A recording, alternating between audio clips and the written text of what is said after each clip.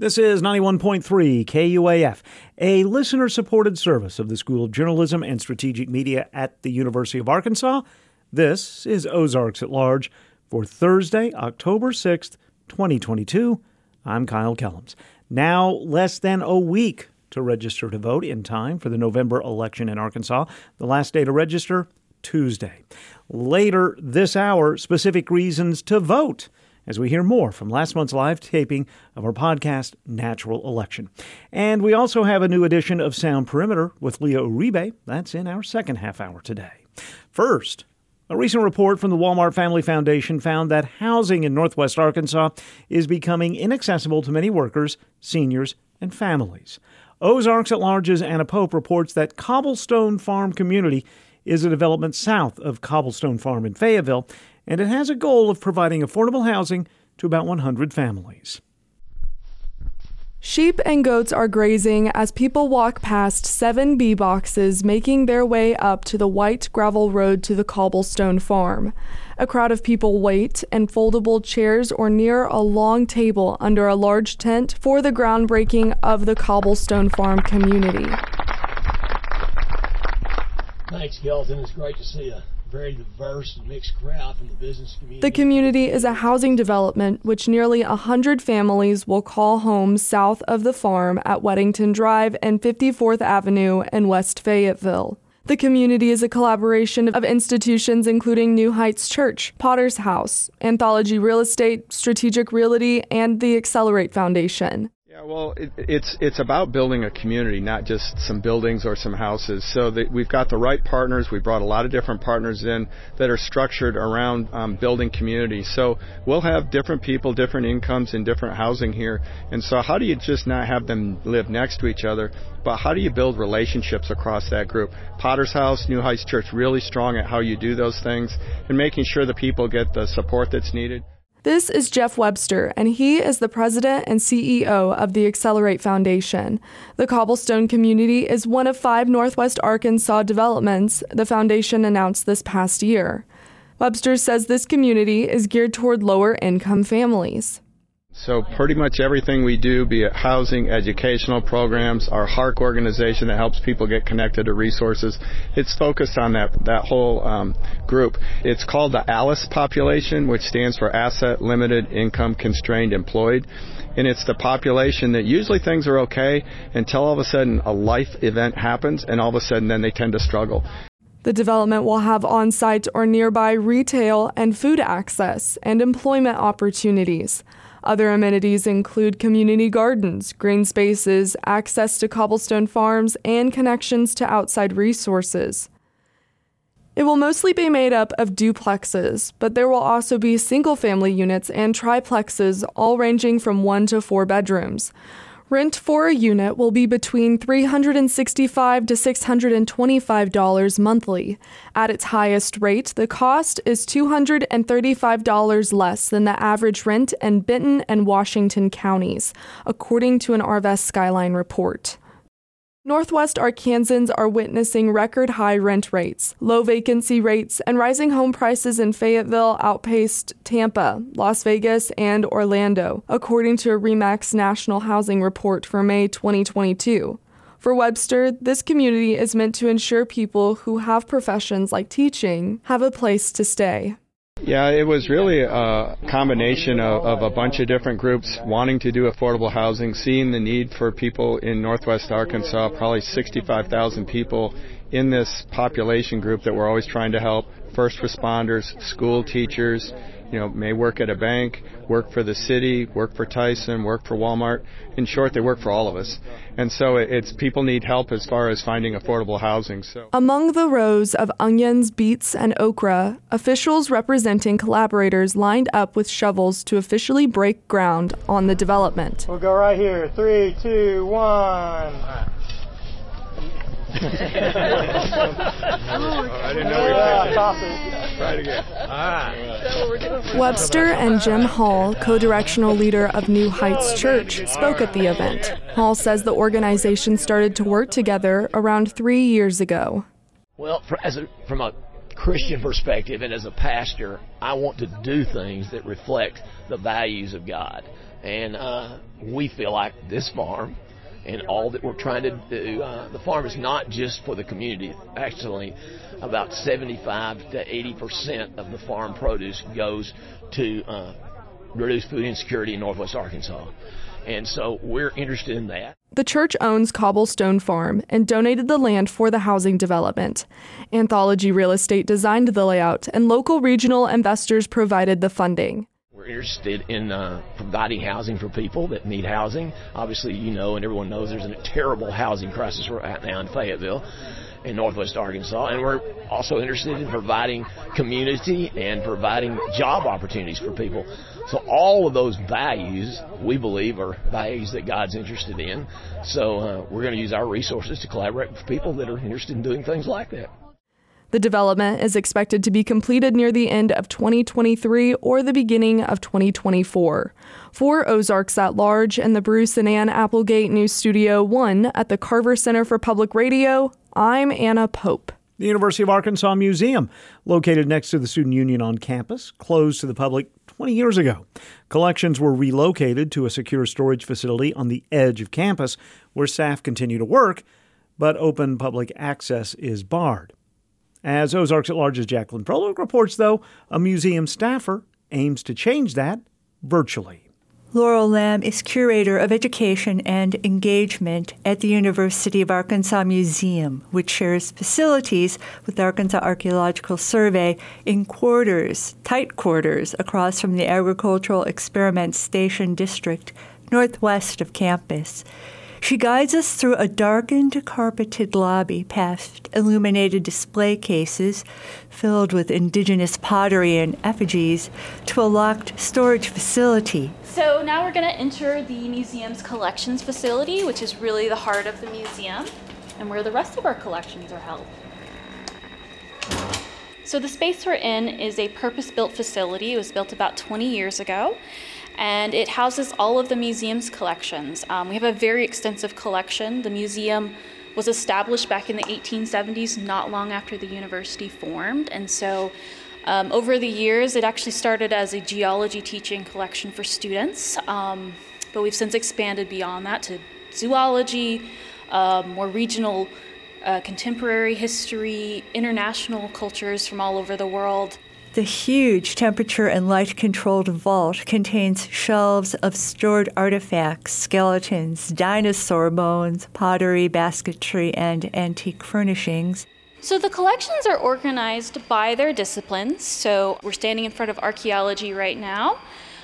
Further down here we have zoology, so all sorts of animals, most of which are from Arkansas, but we have things from all over the world, including this very tall elephant leg.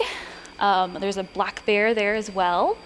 An intact 7-foot-long, fierce shale fossil of an ancient crocodile is mounted on the wall, one of many millions of artifacts that are stored here. Founded back in 1873, the museum occupied various halls on campus until 1986, when collections and staff moved into the old men's gymnasium field house next to the U of A Union and opened to the public. University administration closed the museum for budgetary reasons back in 2003, with collections and staff permanently relocated here. Public access is limited to prearranged research inquiries, guided tours, and special events by request, with museum collections open to university classes, researchers, and other institutions for exhibit loans. Like a library, if you want to find a library book, you need to have its call number, its catalog number, and so we need that here as well. And so everything, ideally, in this collection has an ID number that we can look up in our system, in our internal database, and find here in the physical space.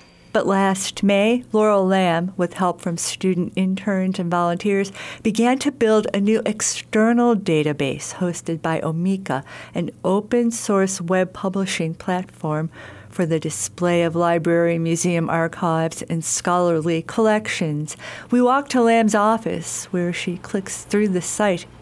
There's approximately 300 items published on there right now, but there are There's approximately 7.5 million objects in the collection, so there's still a lot to be added, and that's kind of, on the one hand, yeah, it'd be wonderful to have everything already on there, but also it's kind of exciting because you can check back week by week and see what else has been added.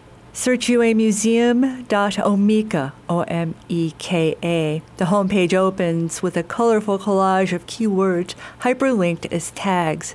Tags, basically, whenever you open it up, there's all these different words that pop out at different sizes. Animals, Arkansas, North America, zoology. It's not just going to pull up archaeological materials from Arkansas, it's going to pull up natural history collections from Arkansas as well. And so there could be potentially new ways of experiencing and considering ways that the objects are connected across disciplines and across collections, and which I hope will really bring some interesting new projects and research to it. She clicks on the bird tag.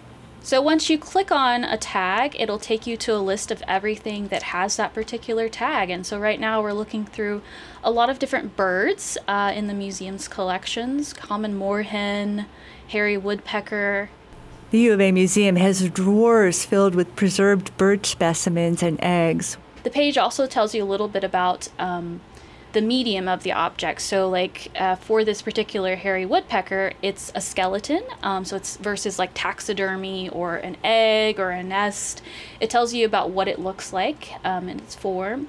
It also tells you a little bit about the taxonomic information for the animal. So its class, its family, its genus, its species. If we know the location of where it was found, it'll tell you up to the state of where it was found. So any information that we have is put here.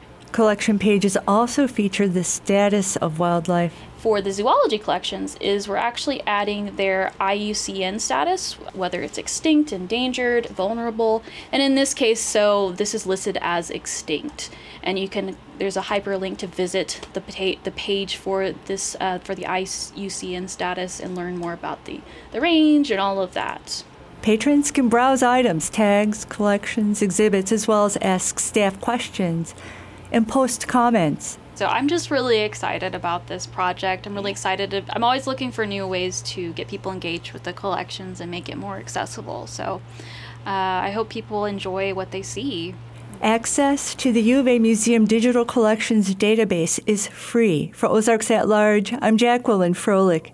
The Arkansas Department of Agriculture's Natural Resources Division and the Oklahoma Conservation Commission will launch a series of public meetings to update the watershed-based management plan for the Illinois River watershed on Tuesday in Siloam Springs. The Illinois River and its tributaries have a variety of uses set forth by the Arkansas Pollution Control and Ecology Commission, including fisheries, recreation, drinking water supply, and agricultural and industrial water supply.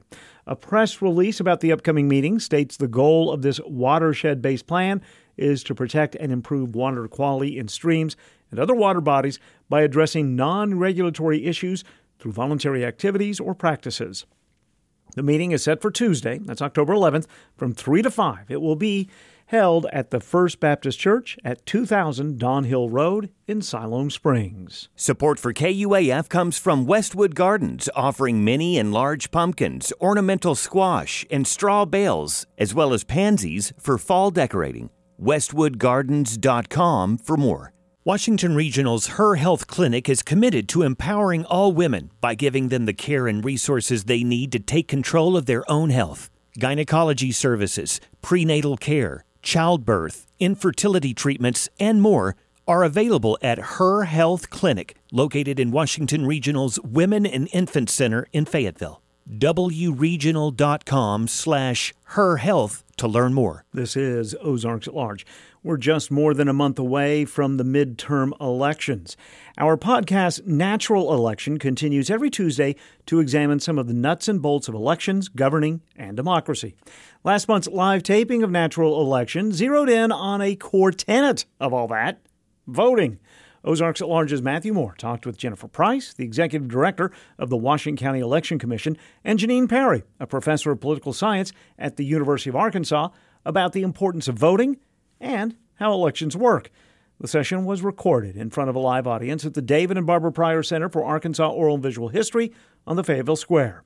You can hear the entire episode of the podcast by going to your preferred podcast distributor, but we want to share a few highlights here. I kind of want to dig in a little bit into the does my vote matter element of this. Janine, are there any specific examples of a local election that led to a major policy outcome?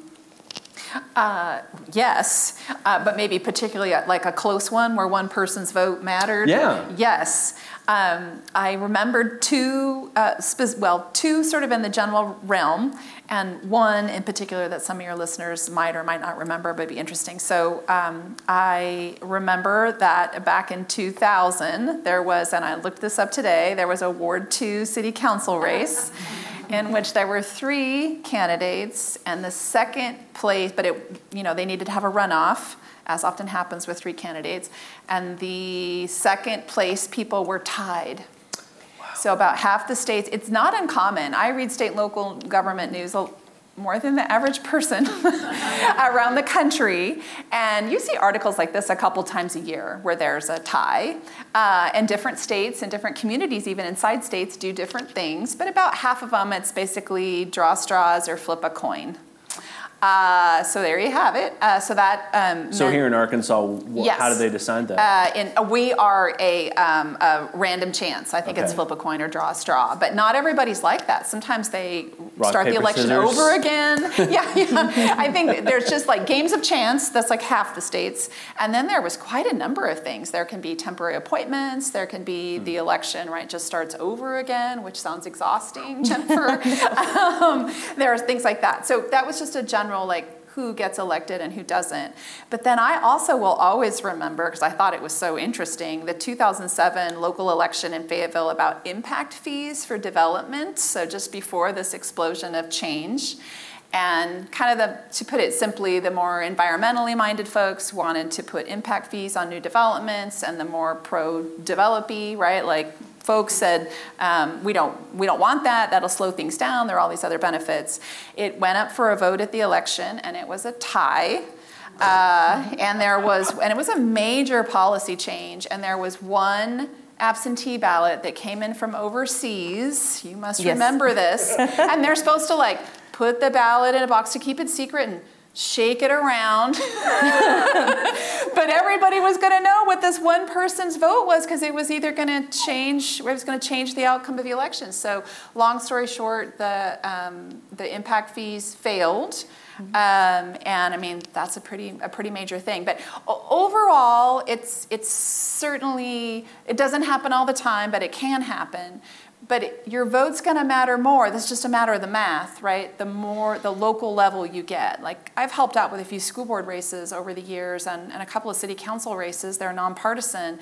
But just by looking at all the beautiful voter files that are all publicly available, when I'm looking at them, it's like you can win one of those elections by essentially knowing or convincing 5 Fayetteville families. The families, not really. It's not always the same families. But basically, you can kind of pick 5 families and their kin if it's just a school board race, and you can say, get the word out, because we're talking hundreds of votes, not thousands or hundreds of thousands or millions. So just mathematically, it's not hard to turn an election at the local level. So school board races, city council races, impact fee elections, right? Liquor elections, local option type stuff, like that's when your vote really, really matters. Right, and you're not even, in those instances, you're not even necessarily voting for a person. You're voting for a policy, right? Mm-hmm. And so those are the sorts of things where there's not necessarily a face to the person or the policy, because it's literally faceless. It's not a person. Right. So that's really fascinating. Yeah. Jennifer, can you talk us through the process of what happens between when polling places close and elections are announced, whether it's on TV, whether it's on KUAF, however they're announced? What happens for you in your office between it's time for the polls to close, we're going to gather everything up, and head off to a shed where no one sees us, and tell us what goes on there. So we don't count in a shed. I just want to make that very clear. And so Our counting process is open to the public. When we close the polls, that's open to the public.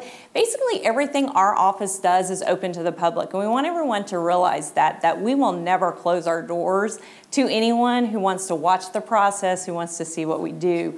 That's always open to the public. And so basically, once the polls close, then our poll workers bring back the voting materials to the courthouse. We do a central location.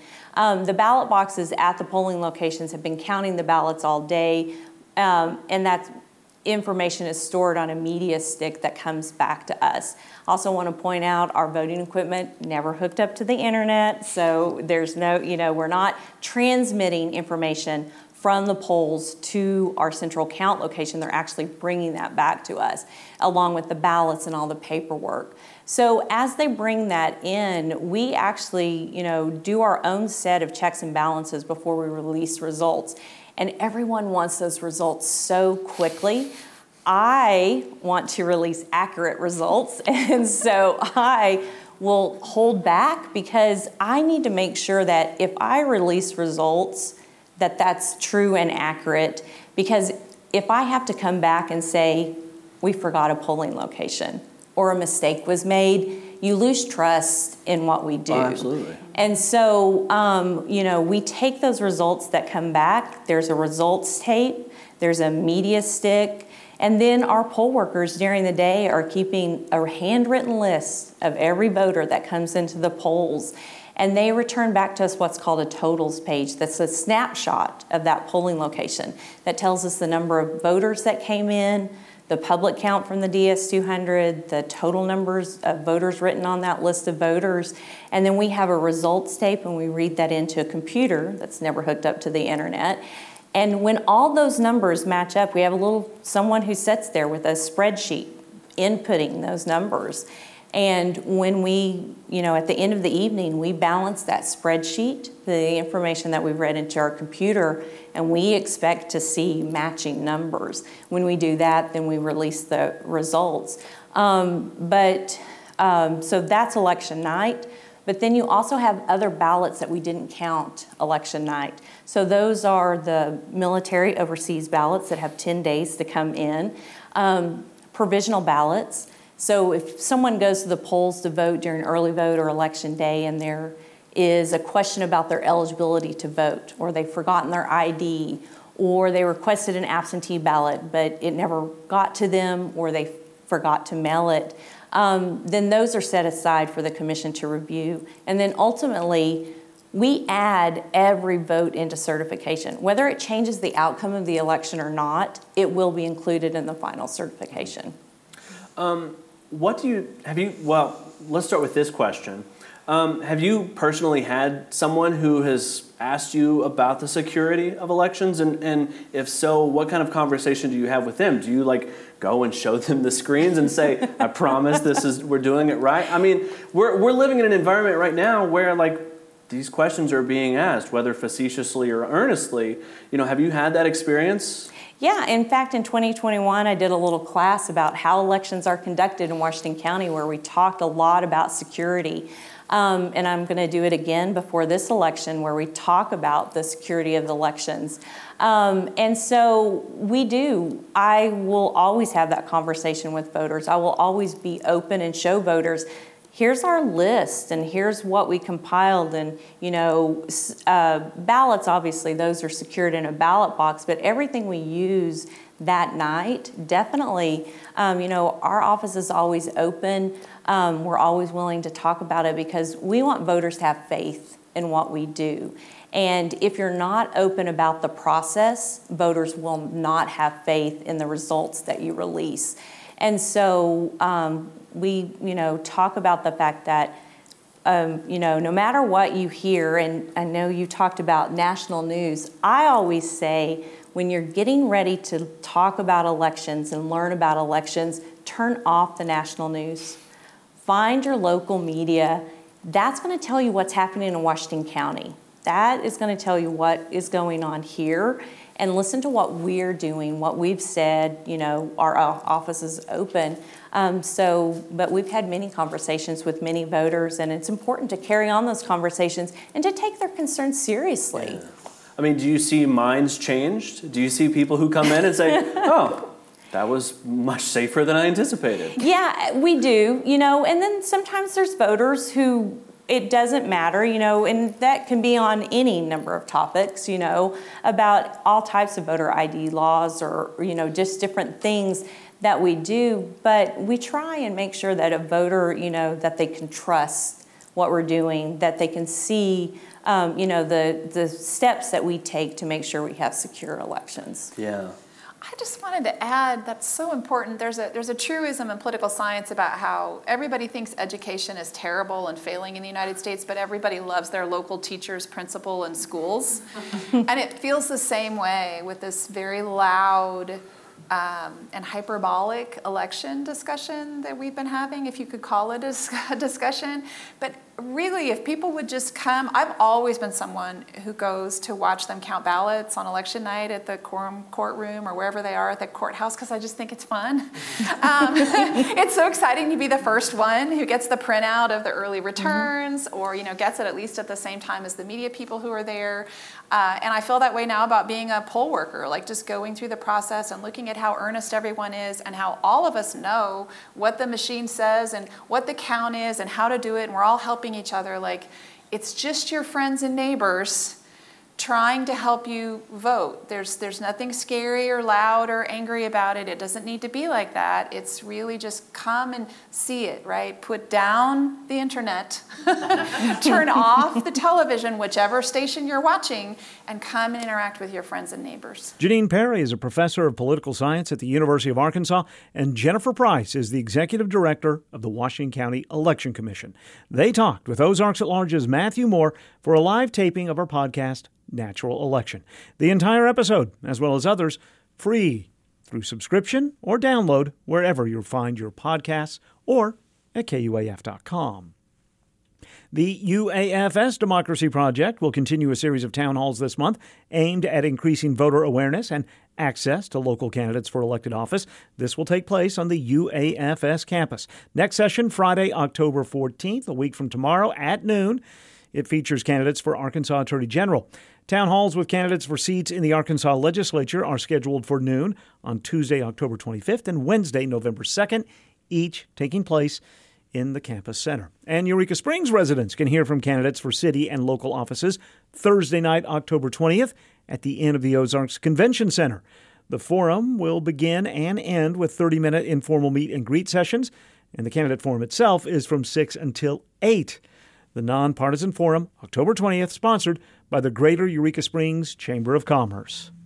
Time now for today's Northwest Arkansas Business Journal report. I'm Paul Gatling. Some big news this week from Tyson Foods that will have a ripple effect throughout the region. The meat company said Wednesday it will consolidate all of its corporate employees to its world headquarters in Springdale. Tyson Foods has about 1,000 employees at 3 corporate offices in Illinois and South Dakota. Starting next year, in what the company calls a phased relocation, they will all begin moving to Northwest Arkansas. To accommodate the growth, Tyson says it will also embark on a multi-year campus expansion project in Springdale. That will include both new construction and remodeling of existing facilities at World Headquarters on Don Tyson Parkway. The company says additional details will be revealed in the coming months.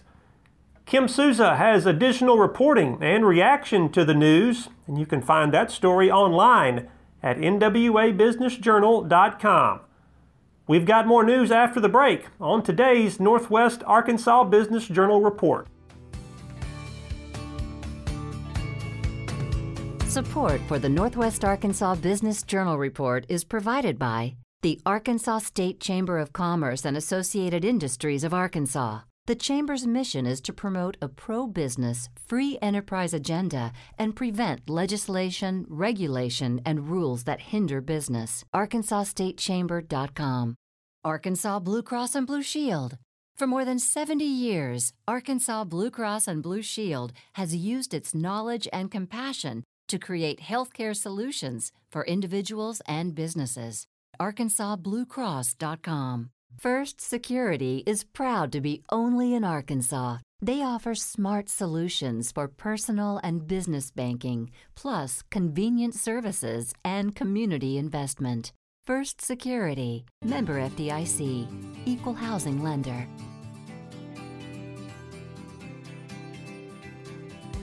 A new report from the Arkansas Economic Development Institute suggests a lot of new economic activity if voters approve Issue 4 at the ballot box in November.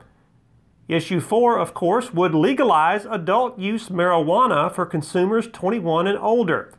Some of the report highlights suggest $2.4 billion in cumulative economic activity, 6,400 new jobs, $285 million in new state tax collections, and $50 million in new local tax collections. Economist Michael Packo is the author of that report. He sat down recently with Roby Brock to discuss. You looked at a lot of other states to synthesize this data. I want you to tell me a little bit about that process and tell me which states kind of come closest to mirroring what Arkansas could experience. Well, we in order to figure out what we should expect, we looked at states that have been through the same experience of starting off with a medical marijuana regime and then changing to adult use. There are about 19 states that have actually legalized recreational marijuana, but several of them are just getting underway or they're wrapped up in all the bureaucratic details of setting up the program. So we found 9 or 8 other states that we were able to use, that we had at least a full year of data for 2021. And then it was just a matter of comparing those states to Arkansas's population and income to get a sense of what the relative size of the industry might be in our state. And obviously from this report, a lot of economic activity. I want to dive a little bit more into that. But tell me, first of all, what happens in those states where the medical marijuana usage falls off and shifts to recreational marijuana? How does that transition kind of work in some of those states? Well, what we saw in a couple of states, at least, where we had enough data to make some judgment about it, in Colorado and Michigan in particular, that the medical marijuana sales began to become a smaller fraction of the total sales over time.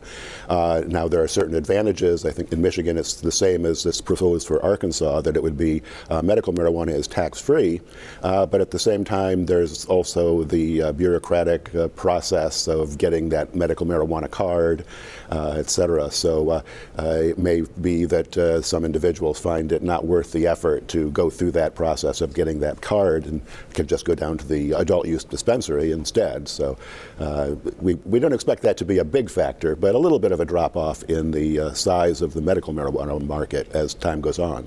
So the $2.4 billion that's referenced in the study is over, I think, a 5-year period. Is that a net economic impact, or is that just projected and then there could be some other things that could knock that down? Well, no forecast is perfect. That's perfectly correct.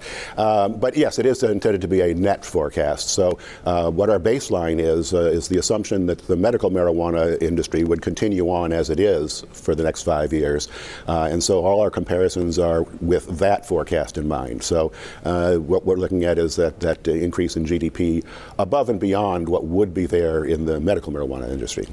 One of the things that I hear from opponents of the recreational marijuana proposal is that in some states you have more accidents now as a result of recreational marijuana use, which can lead to higher insurance rates. You've got lost worker productivity. Is any of that factored into your economic assessment? No, our analysis is purely economic and financial, looking at the impact on the state's GDP, jobs, and tax collections. Now, there are a lot of additional non-monetary considerations that one might look at on both sides of the issue, whether it's the issues you referred to as the opponents or the proponents of adult use marijuana would point out the cost to society of arresting and processing and incarcerating people for possession. So, those kind of things are all factors that should be considered. But our focus in this paper is very narrowly on the business aspect. Does it shift consumer spending? Again, just in your analysis, are you looking at people that would maybe spend money on something else and now they're going to spend it on recreational marijuana, or is it kind of all new spending. Yes, that's really the fascinating part about this whole process of trying to model it, is where is the demand going to come from? Now, we modeled a couple of different sources of in-state demand. One would be those who don't currently consume any cannabis and who would begin to do so because it was legal and available. And there we explicitly modeled diversion of spending from other consumer goods to cannabis. The other class of in-state spending that was important is those who currently purchase marijuana on the black market. And so while that is certainly new spending in the above-ground economy, it represents an increase in measured GDP and jobs, it really is just displacing a different kind of economic activity because, of course, black markets are part of the economy too. Yeah. You can't measure the black market, though. I mean, I guess, how did you kind of, I guess, factor some of that into the study? Well, when we looked at trying to divide the in-state demand components into those new customers versus black market diversion, it was really kind of in a sense, as guesswork. But we did look at surveys of marijuana use from the federal government and estimated that there are currently about 330,000 Arkansans who say they have used marijuana in the past year, and certainly the number of medical marijuana cards out there can't account for all of that. So there clearly is a significant black market out there. I haven't looked at the medical marijuana card issuances. How do you remember off the top of your head kind of ballpark where they are? In the range of about 90,000. That is Michael Packo, the chief economist with the Arkansas Economic Development Institute in Little Rock.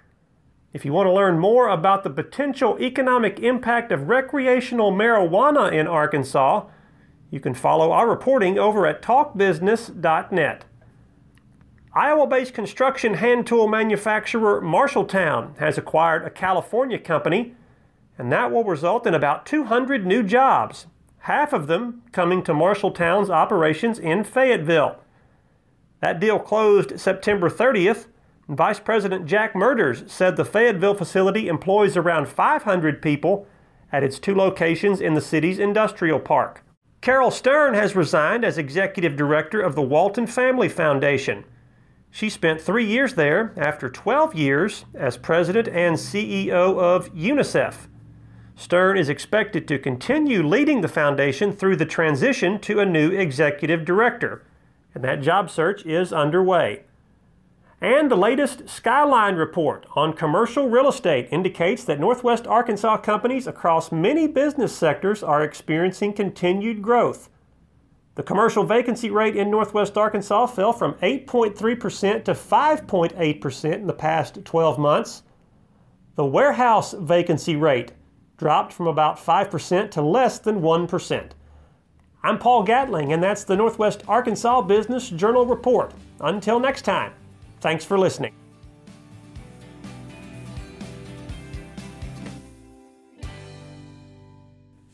This is Ozarks at Large. The second season of Ground Waves will conclude with an open mic Tuesday night at 214 Cash in downtown Springdale. Northwest Arkansas rappers and MCs are invited to test their skills over the course of an evening of music and community alongside West Coast rapper and hip-hop artist Murders. All performers will be invited to attend one-on-one mentorship sessions the following day with him. Sign-ups for a slot for the open mic begin in person only at 5 o'clock Tuesday evening. Performances, open to the public, will start at 6 Tuesday night. World Cup Cyclocross returning to Centennial Park in Fayetteville later this month. The World Cup races featuring the planet's best riders set for Sunday, October 16th. But there are 2 other days of races for junior, master, and community riders. First races will start 10 o'clock in the morning, Friday, October 14th, then continue through the World Cup Elite races that start Sunday afternoon. 14 World Cup races take place around the world that lead ultimately to the World Championships. This month's World Cup event in Fayetteville, just one of 2 that will take place in the United States. A full schedule of the races in Fayetteville can be found at cyclocrossfayettevillear.com. And the NWA Tech Summit returns to Bentonville later this month, October 16th through the 18th. The theme, Fast Forward. It's an in-person affair this year. Speakers include the Executive Vice President Yi, Chief Technology and Automation Officer at Tyson Foods, Chief Medical Officer at Salesforce, the Senior Vice President of Supply Chain Innovation and Automation at Walmart, the worldwide leader for retail at Microsoft for startups. You get the idea.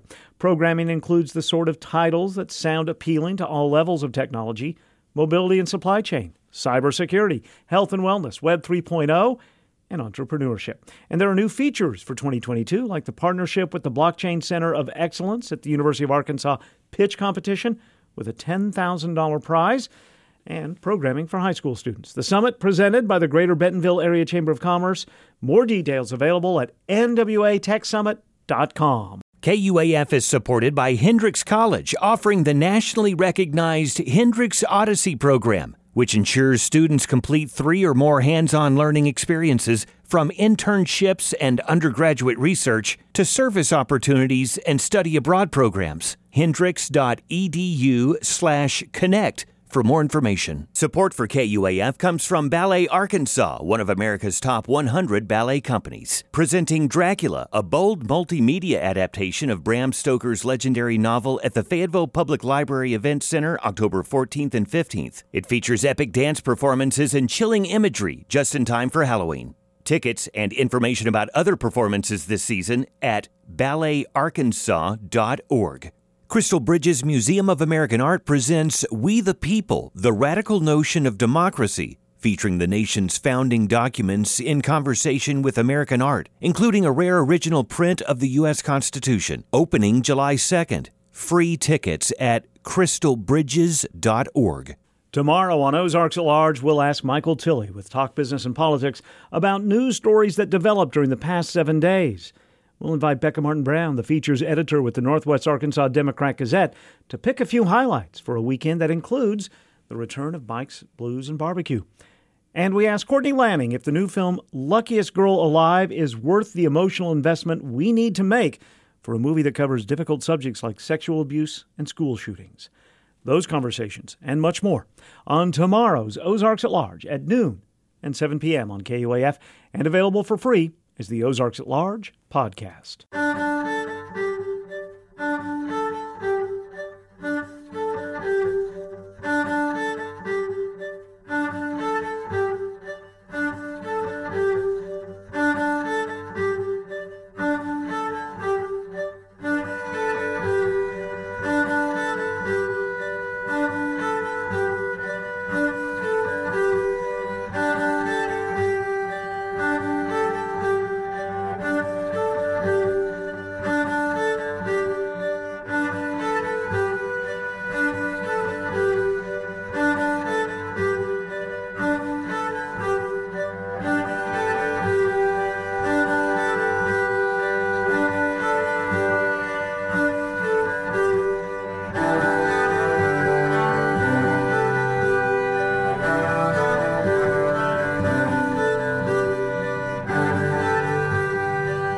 This is Leah Uribe, Associate Professor at the University of Arkansas Music Department, expanding our musical boundaries with Sound Perimeter. We open Sound Perimeter today with Sun Will Set, a piece by Canadian composer and performer Zoe Keating. Zoe Keating has spent a large part of her career as a cello player exploring the landscape of sounds a string instrument can make. Her music has been described both as zone-inducing by the San Francisco Weekly and a distinctive mix of old and new by NPR. She is also known for her use of technology and for composing, recording, and producing her works on her own terms without the help of a record label. This piece is part of her solo album One Cello Times 16, Natoma, released on January 1st, 2005. If you can, I invite you to stop what you're doing and continue listening to this piece for the next few minutes, allowing its repetitions and loops to be a reminder of predictability and hope.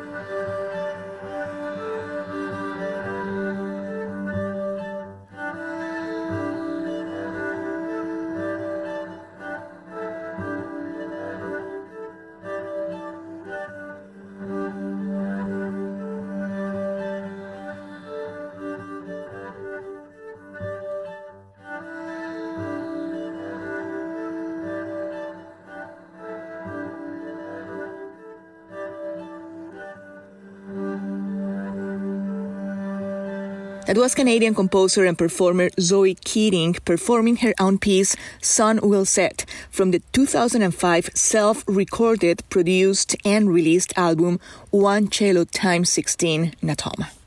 Let us move from a cello meditation to a fast-paced display of virtuosity. As we honor solo, low-string instruments in Sound Perimeter today, our next piece is by Israeli self-taught multi-instrumentalist, composer, and educator Adam Ben Ezra, known for his double bass performances. Throughout his career and compositions, Adam Ben Ezra has strived to bring the double bass from the accompanying part to that of the front presence. In his piece, Can't Stop Running, he explores all possibilities in his instrument, making it take the role of the drum kit, accompanying harmonies, and lead melody in a display of virtuosity.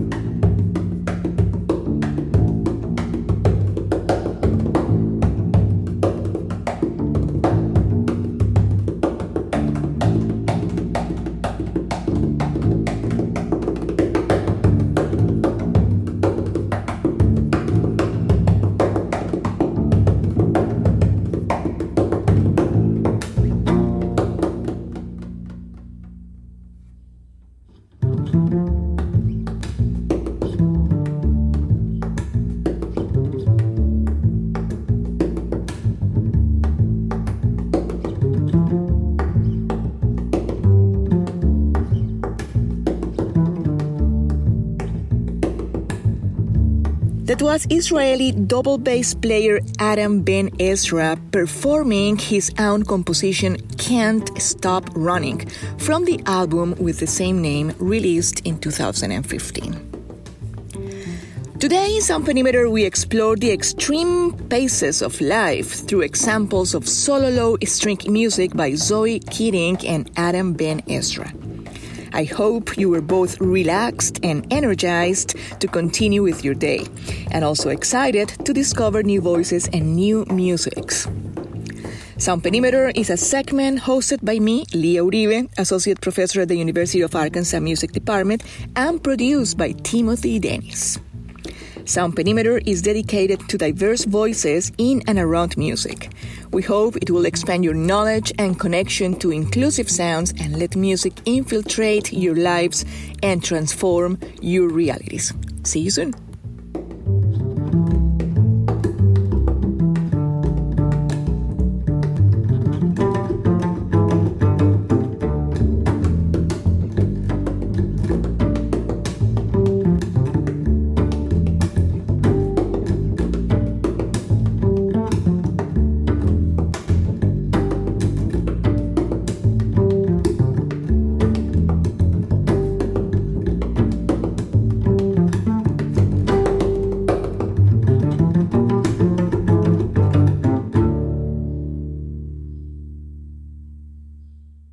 This is Ozarks at Large. The Spark Foundation launching a new Halloween-themed run in Siloam Springs this fall.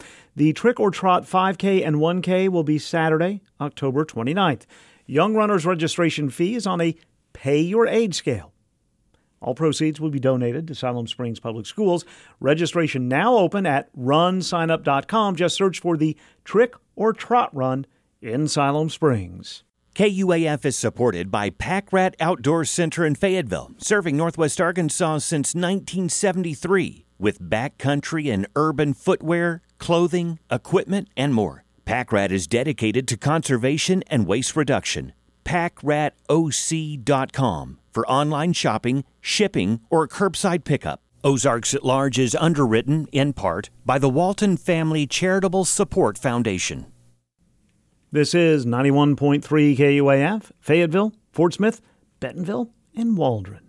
Ozarks at Large, a production of KUAF. Contributors today included Anna Pope, Jacqueline Froelich, Leah Uribe, and Paul Gatling. Today's Sound Perimeter, produced by Timothy Dennis. Today's Northwest Arkansas Business Journal, produced by Stephanie Brock. Today's show, produced by me, inside the Anthony and Susan Hoy News Studio. Our underwriting director at KUAF is Ryan Versey. He's always checking his email. If you want to reach out to him about underwriting, you can go to ryan@kuaf.com. Our theme is titled The First Hurrah. It is written and performed by Daryl Shawn. You can always find out more about us at ozarksatlarge.com. There you can find complete past editions of our show, individual stories and interviews, and much more. You can also download us for free and take us with you as the Ozarks at Large podcast from KUAF.com, ozarksatlarge.com, or your preferred podcast distributor. We're going to have more for you tomorrow on a brand new edition of a Friday Ozarks at Large at noon and 7. Thank you so much for spending time with us. I'm Kyle Kellums, back again tomorrow.